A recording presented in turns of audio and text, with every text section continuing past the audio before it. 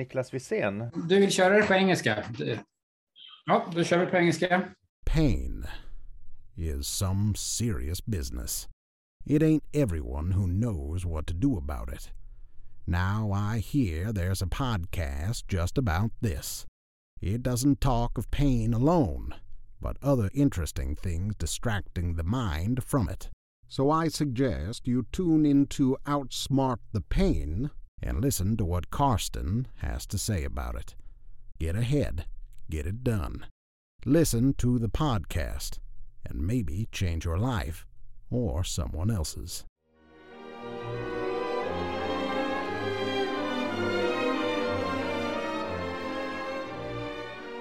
This week I have the great opportunity to talk to clinical psychologist Niklas Wisén. Very welcome to this episode. Thank you, Karsten. Thank you. You work with crisis management. You work in the healthcare field at a hospital. You have worked with the Swedish military. And we will probably go deeper into that. But first of all, what did you want to become before you knew you were going to be a psychologist? Well, I don't really require. I have had a lot of dream professions. It's been like a police. It's been fireman. I think that most of the things that I wanted to be gravitated towards first responders or something like that. And a psychologist is really not in that realm. I also became an officer, so I guess that's one part of fulfilling my childhood dream. But I do, however, not regret becoming a psychologist, because I think that as a psychologist within the first responder area or in the healthcare sector, you have a lot to offer aside from clinician patient work. And basically, it was backwards interest in psychology and became a psychologist. But actually, first I became a psychologist, and I worked for a couple of years in child psychology and in psychology with criminal youth. Then my old interest of the military took over. So actually I started this officer program in the Swedish Officer Academy, Military Academy at Karlberg, and became an officer. And since then, I've been working as a psychologist within the armed forces as an officer, mainly directed towards our international missions or peacekeeping missions. I actually sat on the subway and heard two young people talking with each other, and one said, "I wonder what the military does, because they're never in war."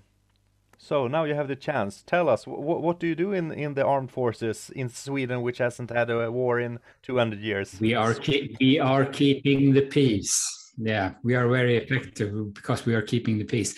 Now, the Swedish military actually does mainly two things. First of all, we protect the country, of course. We are educating and training troops for the defense of Sweden, but we are also engaged in international operations, in peacekeeping operations, mainly under the United Nations. And we have been so to a much larger extent the last maybe 20 or 30 years.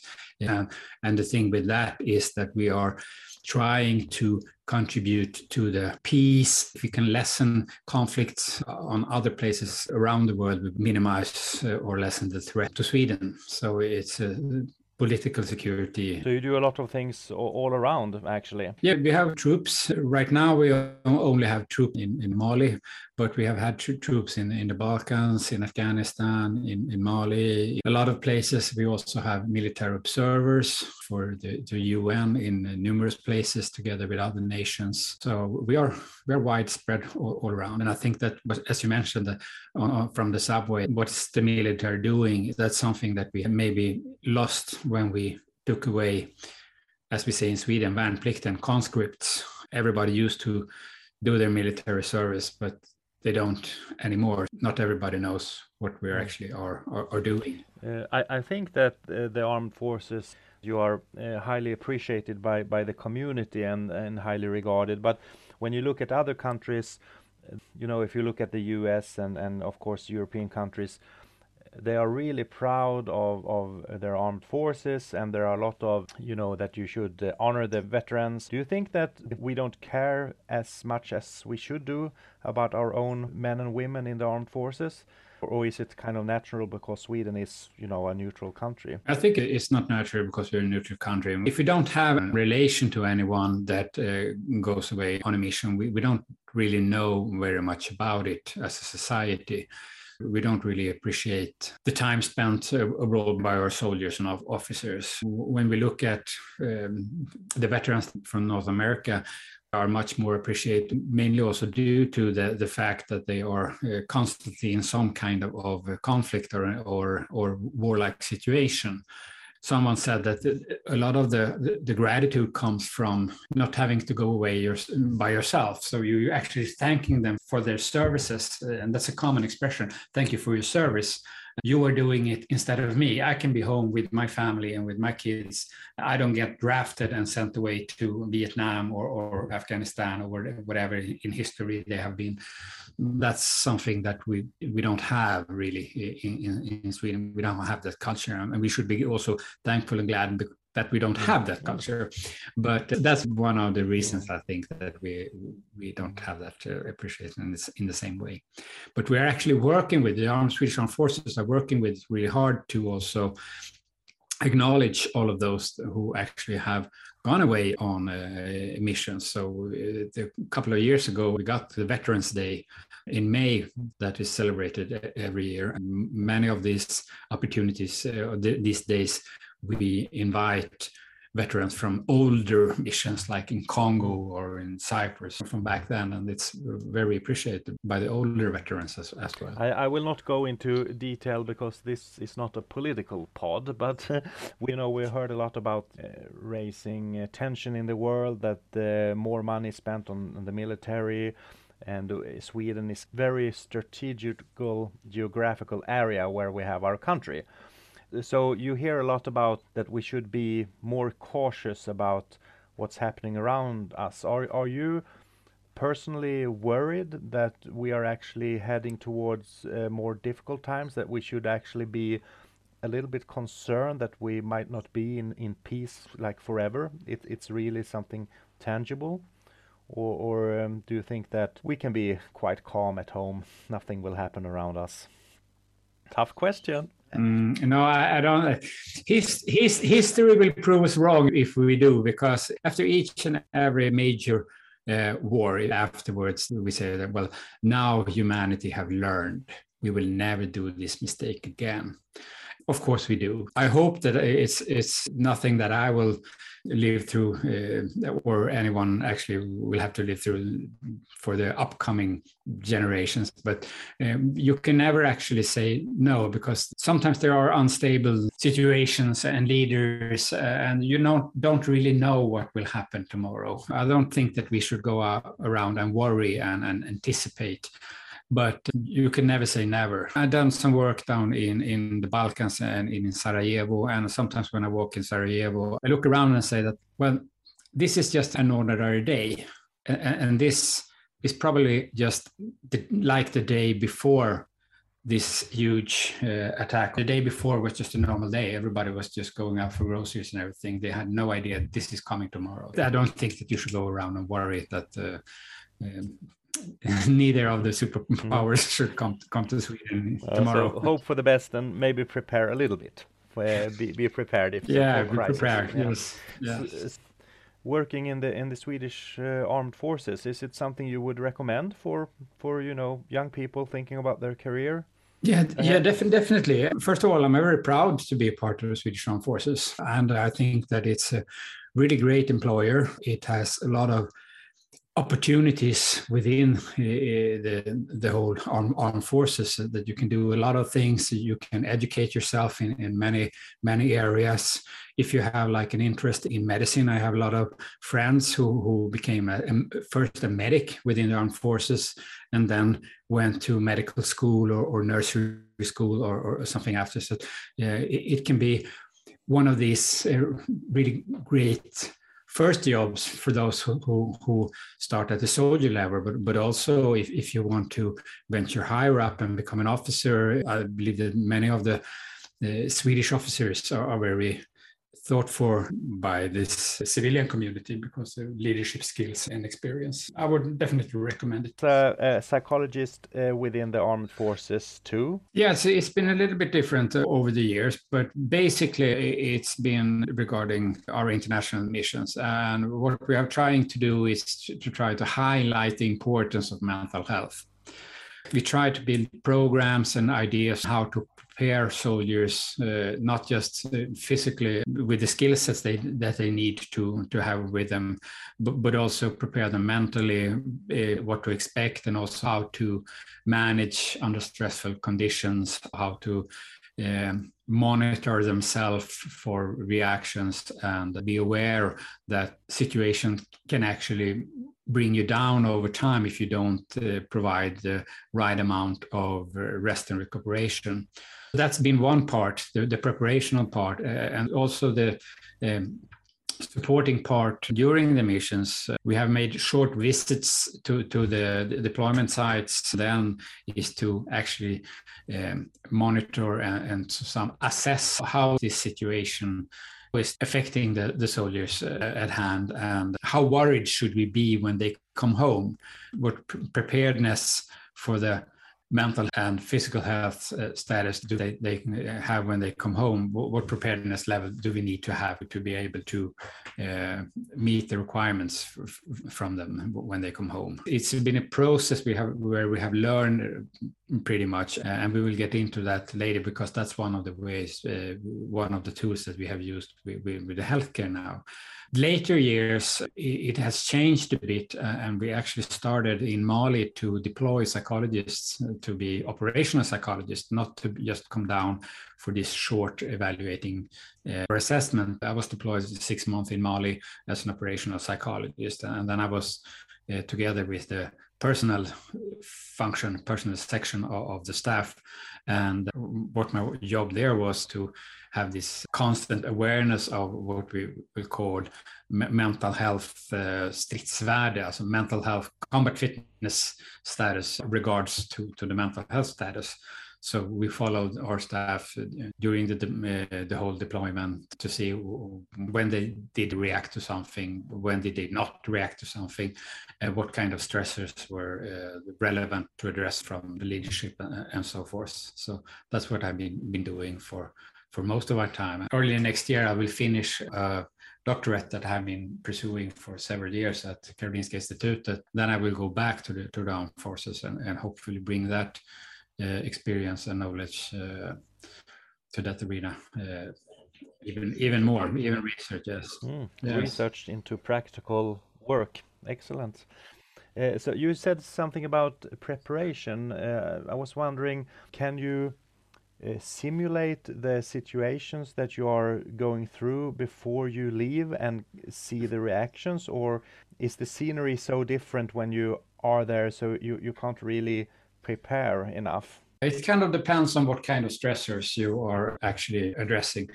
We have this training called conduct after capture, as an example. That's not for everybody. It's for personnel that are in some kind of risk of being left alone or captured by enemy forces.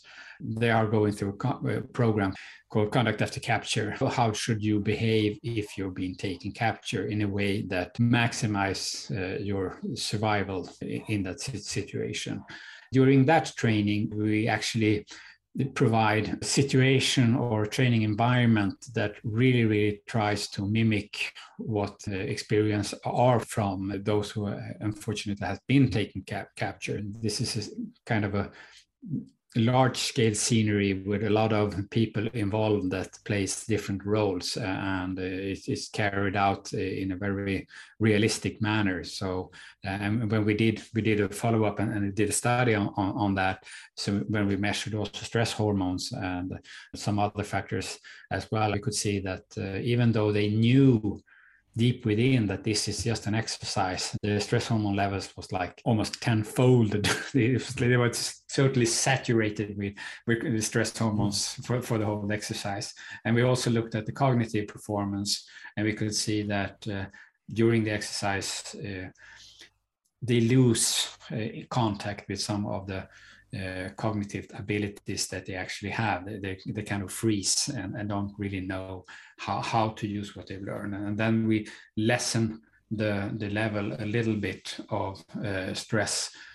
We lessen it so much that they actually succeeds in using those strategies. And the whole concept of that is called stress inoculation training. And this stress inoculation training aims at providing enough stress to make it hard, but not too much, because you have to succeed. And then you get this experience that even though it's hard, I can succeed. So it builds this concept you call self-efficacy. You actually believe in your capacity. And it's a program that provides also for civilians, journalists that have been taking capture from experience, mainly from journalists that have gone through this. When taking capture, they have felt that they have something to hold on to when they have this preparation. But that's for a very extreme group. So when it comes to the general preparation for most of the soldiers, and their work and their exposure during the mission is so diverse that there is no such way. Then we have to more cater to the idea that they have to monitor themselves. They have to be aware of the everyday stressors that they encounter and see, okay, how does this affect me? Does it affect me in a bad way, or does it affect me in a positive way? How should I manage myself as a resource during my deployment?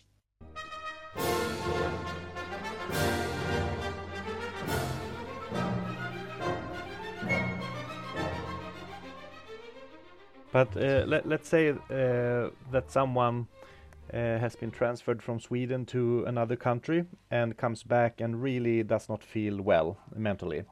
Do you think that is due to the personality, or is it that they haven't been prepared enough, or do they just get such input from this station that they couldn't really be prepared of because there were too many stressors, so to speak? First and foremost, it's very individual, but it's not only individual, because there's some similarities as well. I think that there's a selection of those who goes away.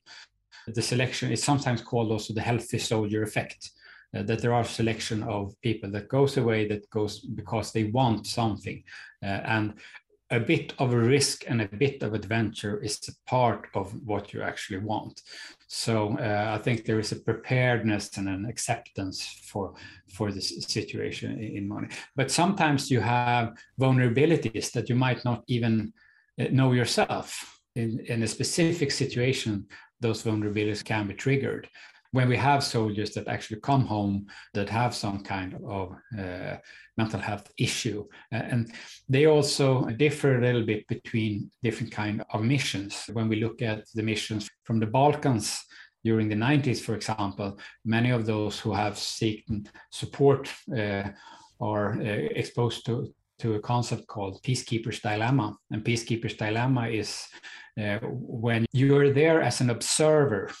When you see something bad that's going to happen, you can't really act on it. So they've become passive observers of atrocities. That also constitutes a moral dilemma. And it's not the same as a trauma, but it can be something that brings them down for a long time. So you're an observer, but you can't do anything, and you just have to watch it. You just have to watch it. You have the power and everything, but you have to stand silent and watch it because you don't have the mandate and you can't act on yourself. It's both individual, but it's also the contextual situation of.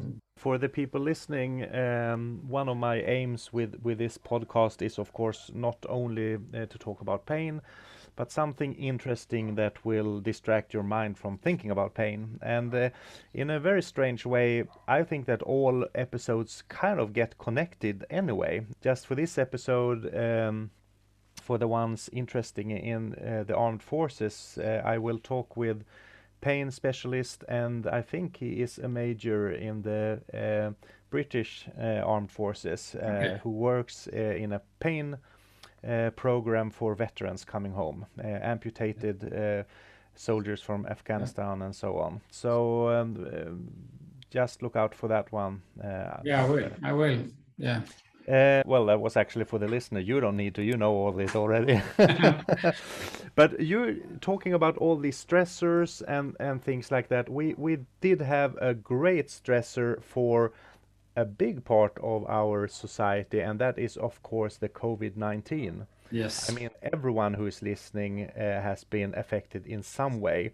We have seen people applauding the healthcare workers. I think that a lot of people still don't understand the toll that the health personnel is doing behind the scenes. But you really know this. I'll just leave it open for you to kind of describe what you are doing, what you have seen, and so on, and we'll take it from there.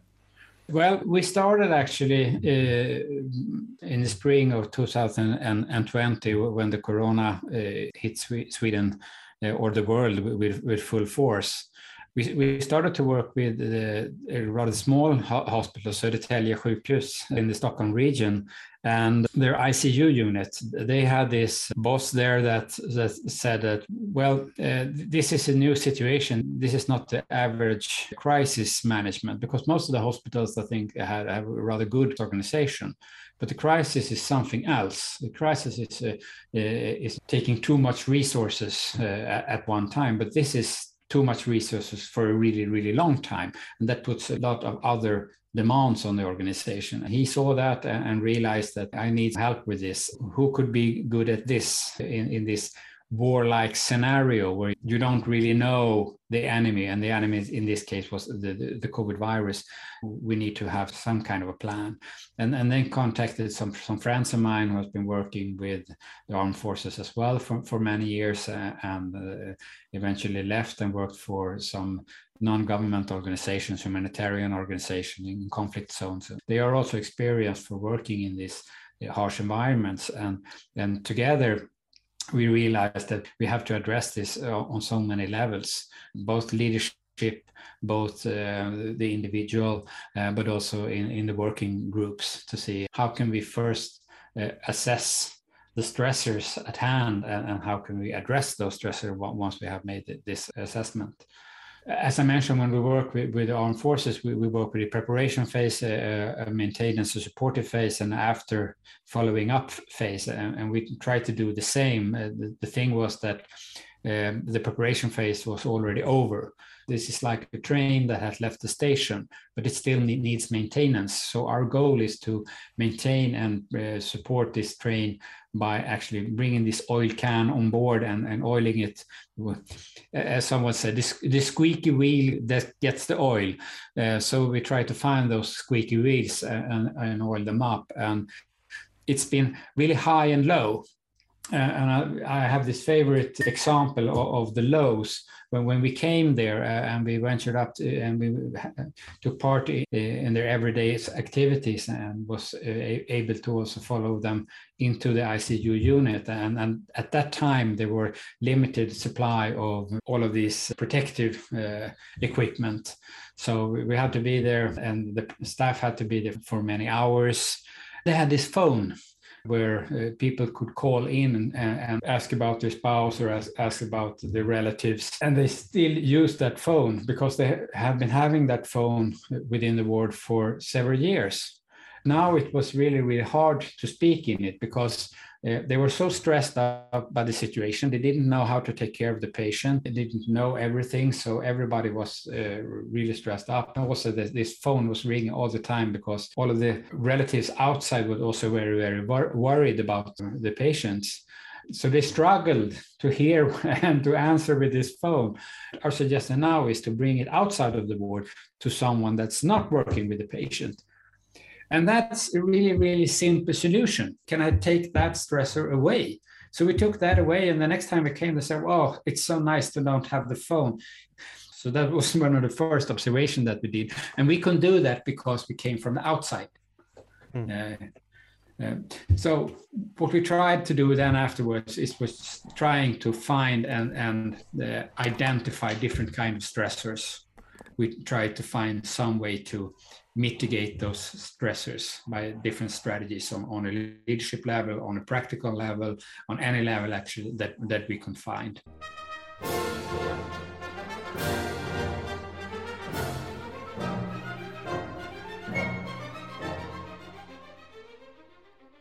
I think that people under stress, we have this basically similar reaction patterns. I sometimes use this graph, this picture with a curve, and when you're going into a new situation, there is a peak in this curve. This peak represents all the new adaptations that you have to make as an individual, as a group, or an organization for this new situation. Pretty soon, you actually adapt really well to this new situation, and this becomes the new normal situation. Then you lessen some of this anticipated and new stressors that comes, and you go down to this average day performance level. Sometimes when you lose this acute stress, you also get this room to react, because when you're in the crisis situation, you're just acting, but then afterwards you can react. And there's this latent high stress all over, and stress is doing two things. It's bringing out the best in us, and it's bringing out the worst in us. What we can see that the best in us is, of course, the performance that we do as professionals, but as individuals, we also lack the energy to keep this psychosocial environment at the top all the time. We become irritated, we become less accepting of others' faults and flaws and everything. So what we could see after a while was this internal stressor from the organization. It's not conflict, it's more like friction. You get irritated with colleagues, and you get all of these small frictions that also eats energy that could be used towards patient. And this is a natural process. So what we did when we identified this is that we actually addressed this together with the staff and said that this is a natural process, because we don't want to stigmatize and point someone out to say this is your fault. We said this is a natural effect of this heightened stress over time, and we need to acknowledge that and realize that we are just human in this environment. And if we do that, then we can also counteract it. So we talked about it, we problematized about it, and we gave everybody an incentive to actually think about, what am I bringing? Am I bringing something that increases this friction, something that maintains it, or something that actually works against it? Because there is no being really, really neutral in this. You can't go to a collective workplace and say that, well, I'm neutral, I don't bring anything, because you're part of it. So then you're just like maintaining the situation. So we talked about that and made that up in the open.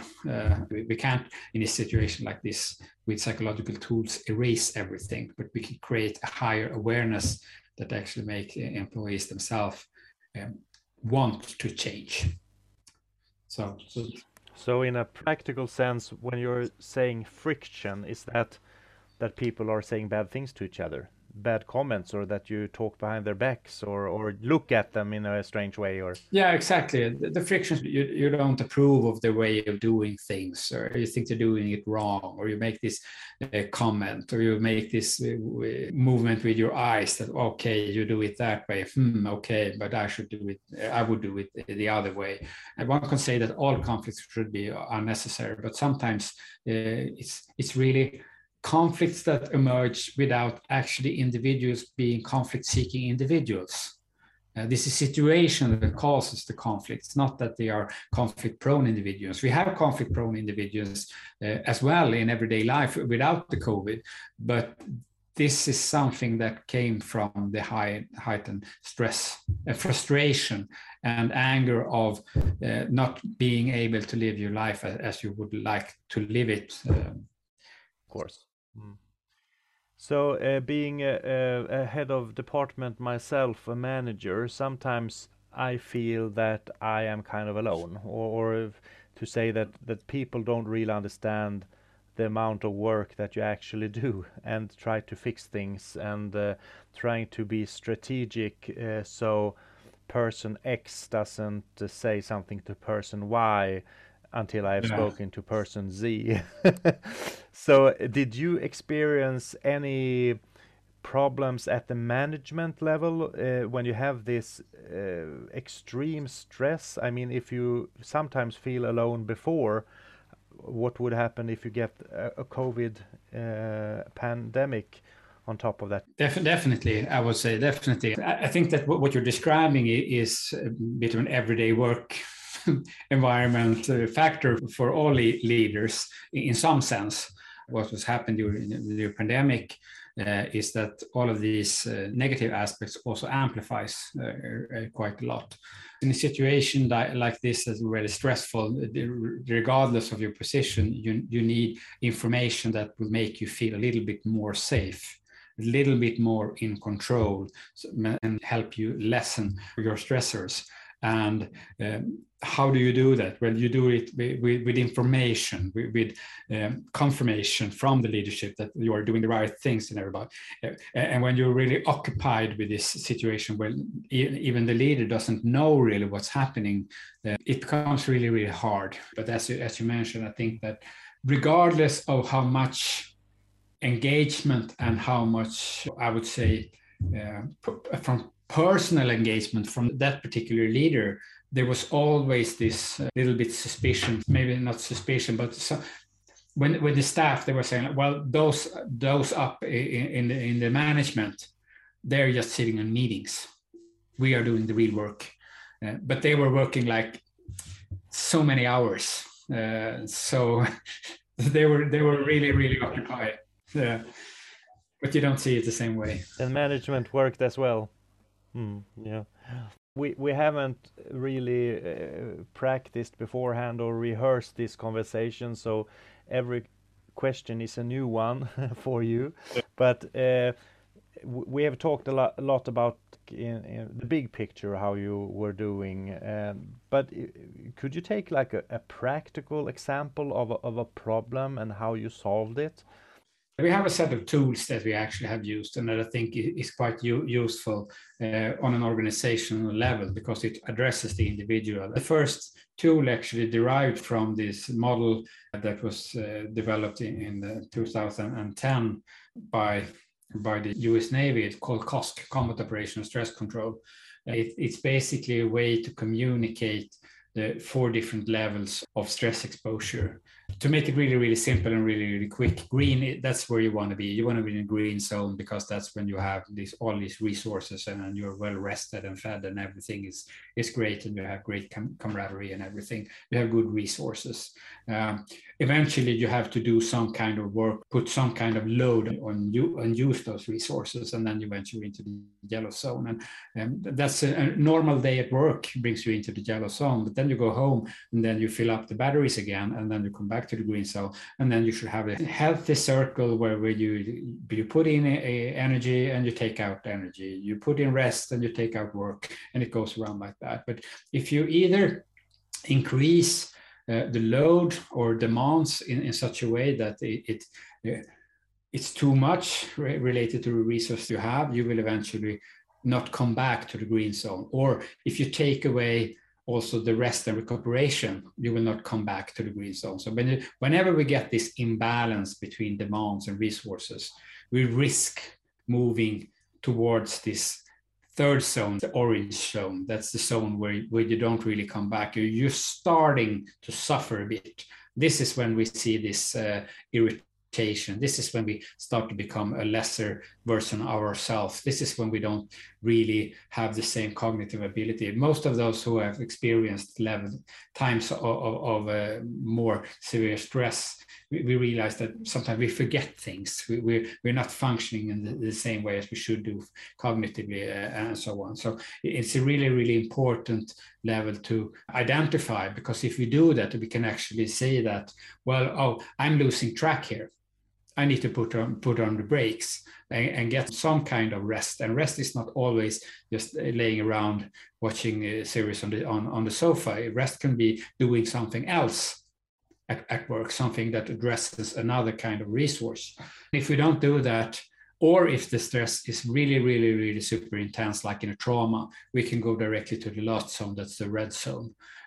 By bringing that awareness to the staff, they could actually self-monitor and see, where am I in this? We gave everybody this small brochure and an instruction. We had a lecture for everybody and said, this is how you can use this. Use this on yourself to see, and use it also on your peers to see where you're at. And when you see that you're not coming back to the green zone, then have to start to be aware. Because one of the hardest thing in this prolonged crisis management is to be able to hit the brakes. And that's hard for the leaderships as well.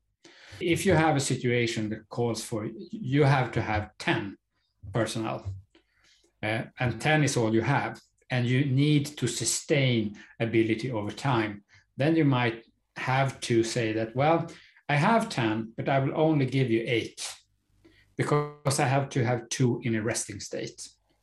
And when they 2 are rested, I will change 2 of the others. So I will keep someone in a resting state all the time. And then I can prolong my endurance. Then I can have this sustainability. But it's really, really hard to lessen the ambition when you're right up in a crisis and say, we will not provide this with all our capacity, because we need also to preserve capacity. And the thing that we did to provide the management with the tools for this is that we measured what we call combat fitness on a weekly basis. So we get a number for the leadership to actually use in strategic planning when they say that this is what we can deliver based on an assessment that has a long-term plan as well. That's one of the tools, and actually we are still using it. We are now using it. We are almost up to 2 years now since we started, when we follow them on a weekly basis. So we can track this balance between resources and demands since April 2000. And we're doing it also in some other healthcare units where we started to measure the staff over time.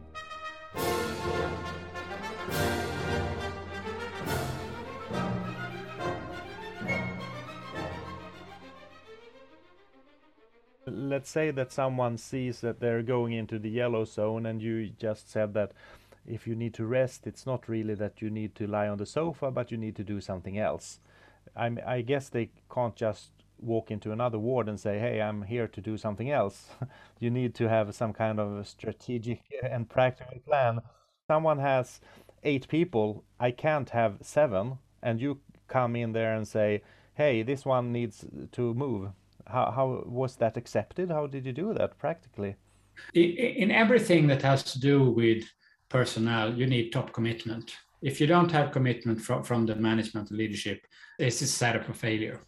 You have to have this great communication with those who are in charge. And I think that awareness that it's better to take precautionary measures and keep and sustain this combat fitness instead of just burning the candle in both ends, as you and end up with nothing left. If you have that insight, I think that you will also gain acceptance for this. It's several levels. The first level is that we brought everybody these tools to help them monitor themselves, bring awareness of their own specific reactions to this situation that we had really no experience of. But on an organizational level, we did this structured strategic weekly follow-up.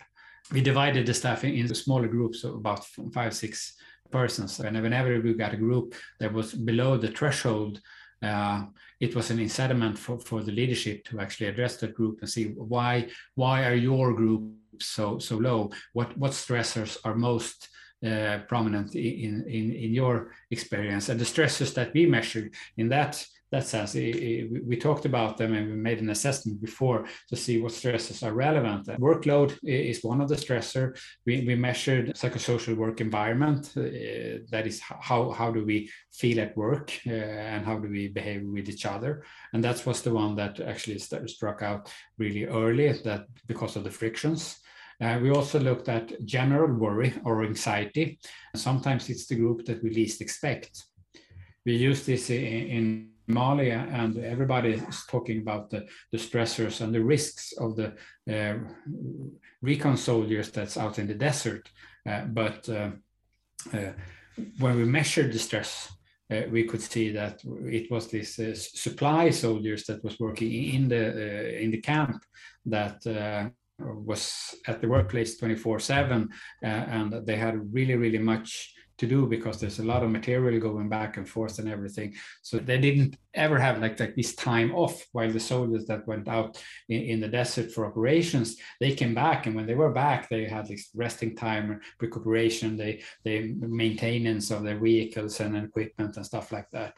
When we measured it, we could see that, well, this supply guys, those are the ones that's actually so stressed out that we need to actually intervene. And we did that, but we would have never identified them without this structured tool, because the culture is also so that they wouldn't come to us and say, we have too much to do. We're really worn out. Everybody's trying to do what they can with what they have.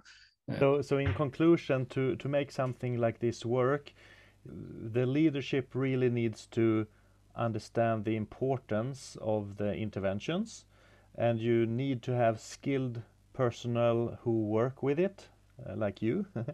You have to have an acceptance among the personnel that you're actually doing this, and you need some kind of follow through, that they see that it's not just a one-time thing.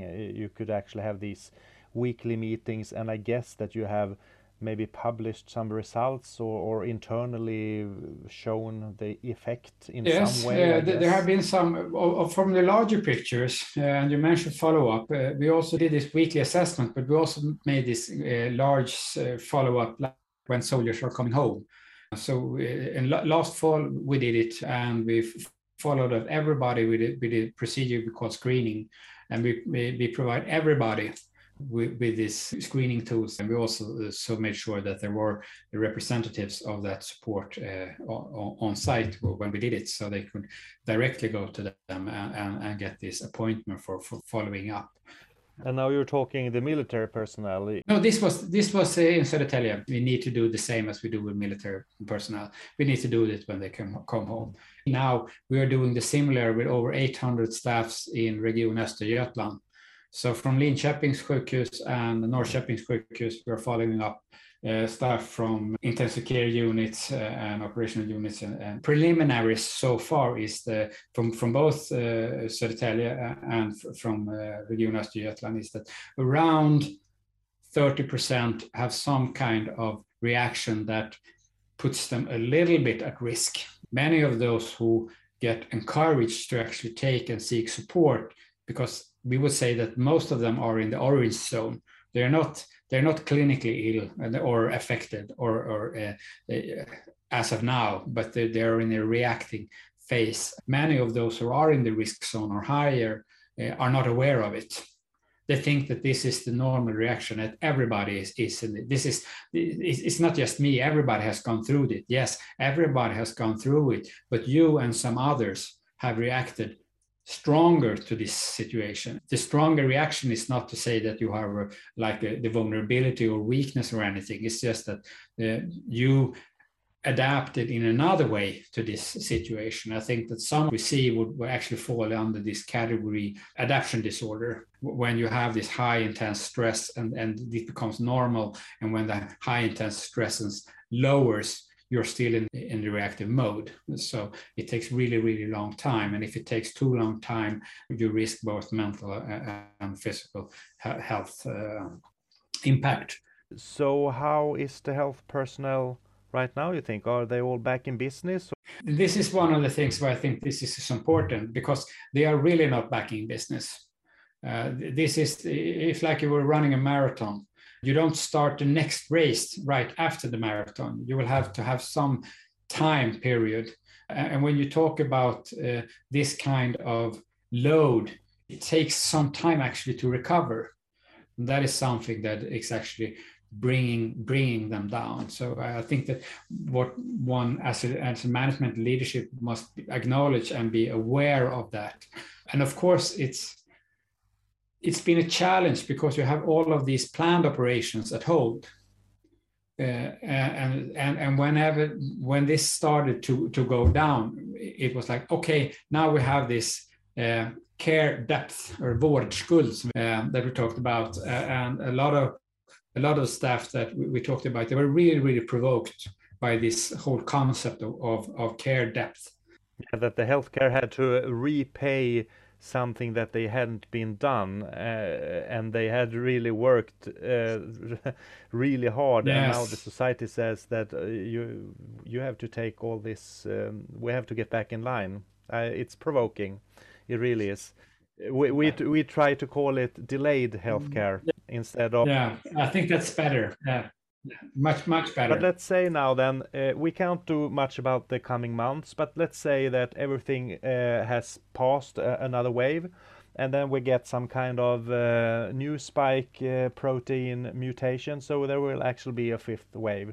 And now we're in the summer, and it looks quite good, but everyone says that the next fall or winter it will hit us. And now you're a manager, and you haven't really thought much about these psychology things. More like they need to get their vacation, and then it's fine.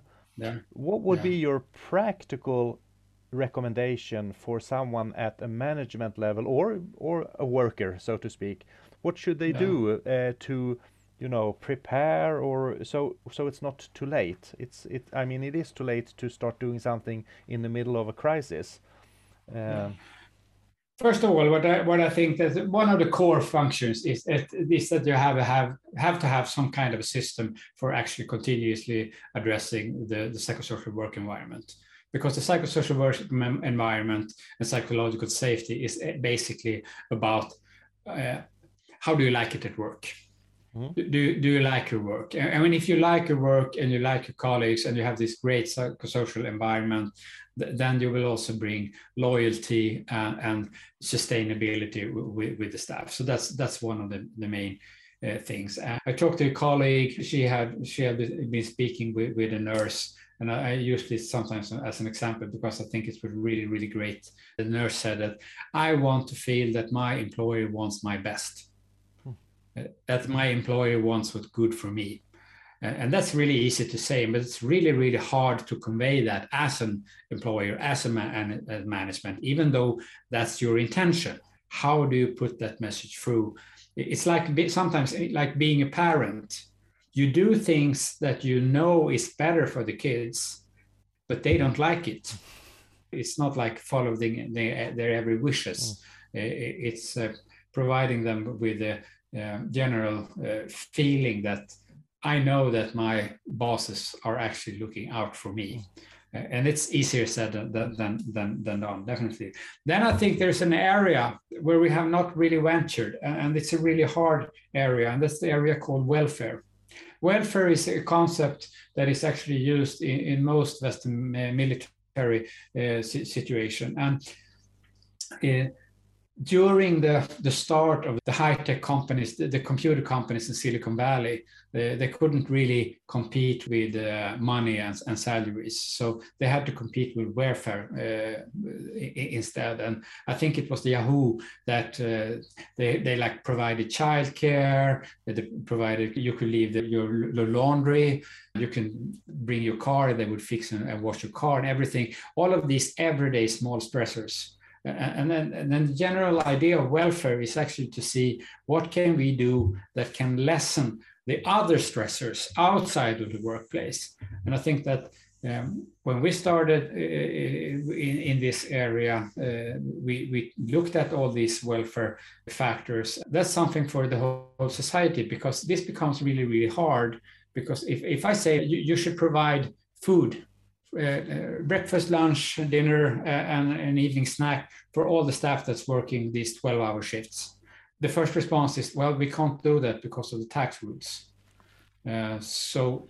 Yeah, exactly. It's a global crisis. They provided free parking spots for the staffs in Stockholm, and directly say, well, then they have to pay this specific tax because it's like a benefit.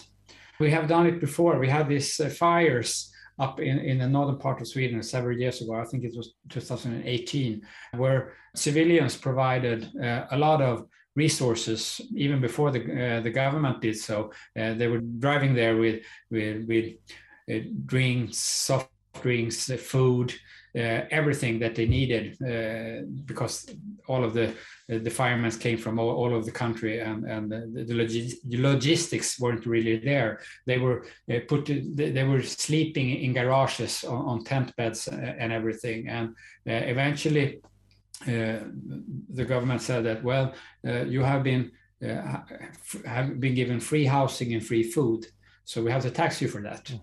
And they did. They taxed them for it, even though it's not provided by the government, but that's the rules. And I'm not saying that the government is doing it wrong. I say that the rules is not adapted for situations like this. So we need to have a welfare rules as well that relates to this. And I think that even though we have those rules that we can, as organizations, as the healthcare, for example, we can prepare and plan ahead.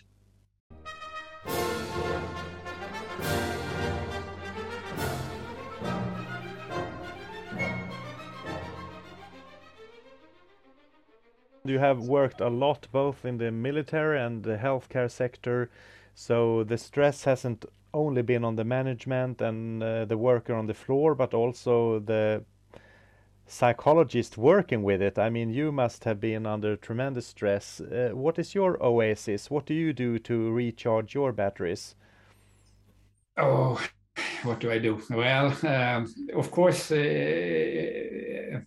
taking everything else away, I'm just like an individual, like the next man, and I react to things just as much as the next one.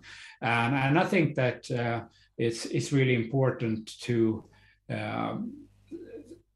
realize and acknowledge that regardless of your education and your preparation and everything, you're just a human, and be aware of where do I fit into this cost continuum. Am I green, yellow, orange, or red?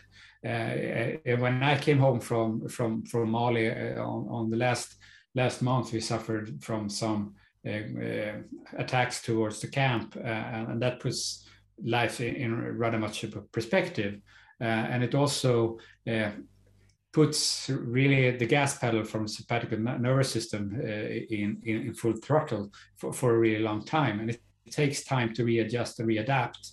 And what I did was that I tried to use my own methods and what I would say, and I realized that, well, coming from me to me is not the best way. So actually, I went to talk to a colleague and got some support. Sometimes you need to bring it out of your own head and have it handed back to environment. You shouldn't treat your relatives, and you shouldn't really treat yourself. Then I understand. No, you cannot do that. Just to end with something positive here. Now we talked about some really heavy duty stuff here, I must say. But what is the best thing with being a psychologist? I mean, tell us about what do you enjoy with your work? I think that psychology is something that you can apply to basically any area. I'm into behavior, and I always try to understand behavior in basically any setting, and I think that it makes any arena a possible work arena, and I think that's one of the great things with being a psychologist. I don't work nowadays as a clinical psychologist with individuals, but I work on an organizational level, and I think that by providing insight and analytics to this on an organizational level, you can actually do change for change that actually affects a lot of people. And I think that's something that is really really fun. try to share much of my experience. I put a lot of text out there on social media that identifies my experiences and what I think has been useful or not. And I hope that this kind of open source sharing of the experience can benefit, because most of the time it's not like rocket science. It's just a structured way of looking at your surrounding, and you can do that in any environment. That's what's fun being a psychologist. But do you walk around and analyze everyone you're talking to? I mean, should I be afraid now that you kind of think that, oh, Karsten, I can see what type of person he is now? I did it within the first 5 minutes. So oh no! I will send you a bill. Oh yeah, of course. No, I don't do that. I don't do that.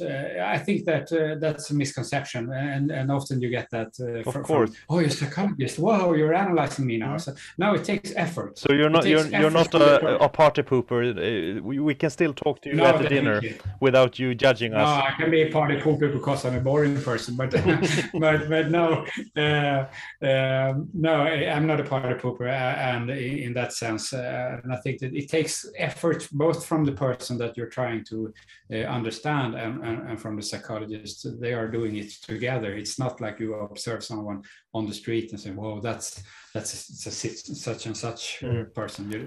That's something very good for all of us to now. That was a misconception, and we can kind of be rest assured that it's a job like everyone else has. We can still invite you to dinners and feel very safe that you are just an ordinary. It's not like a superpower. No. That's good. So it has been such a pleasure talking to you. Do you think, Niklas, that we have forgotten anything, something that we should have said, or that you feel that you should have said that I didn't ask about? Or did we cover everything from alpha to omega? Yeah, I don't know. I think that the main part we covered, and even though I didn't maybe said it, but I think that the key in all of these tools and all of these examples is awareness. If you have an awareness, an objective and subjective awareness of these situations, especially when we are in stressful situations, then we are really one step ahead. So we need to be aware. Well, it has been very interesting, and we are so thankful in the society for your effort and all the others that are working with the psychology part within the COVID-19, all the effort that people are doing out there. So hopefully we won't need as much service as we do, but it will be some hard times ahead too, I think. But it has been very interesting to hear what you have been saying. So thank you so much, and maybe we'll talk later on. Who knows? Take care. Yes, thank you, Karsten. Nice to be here. Nice.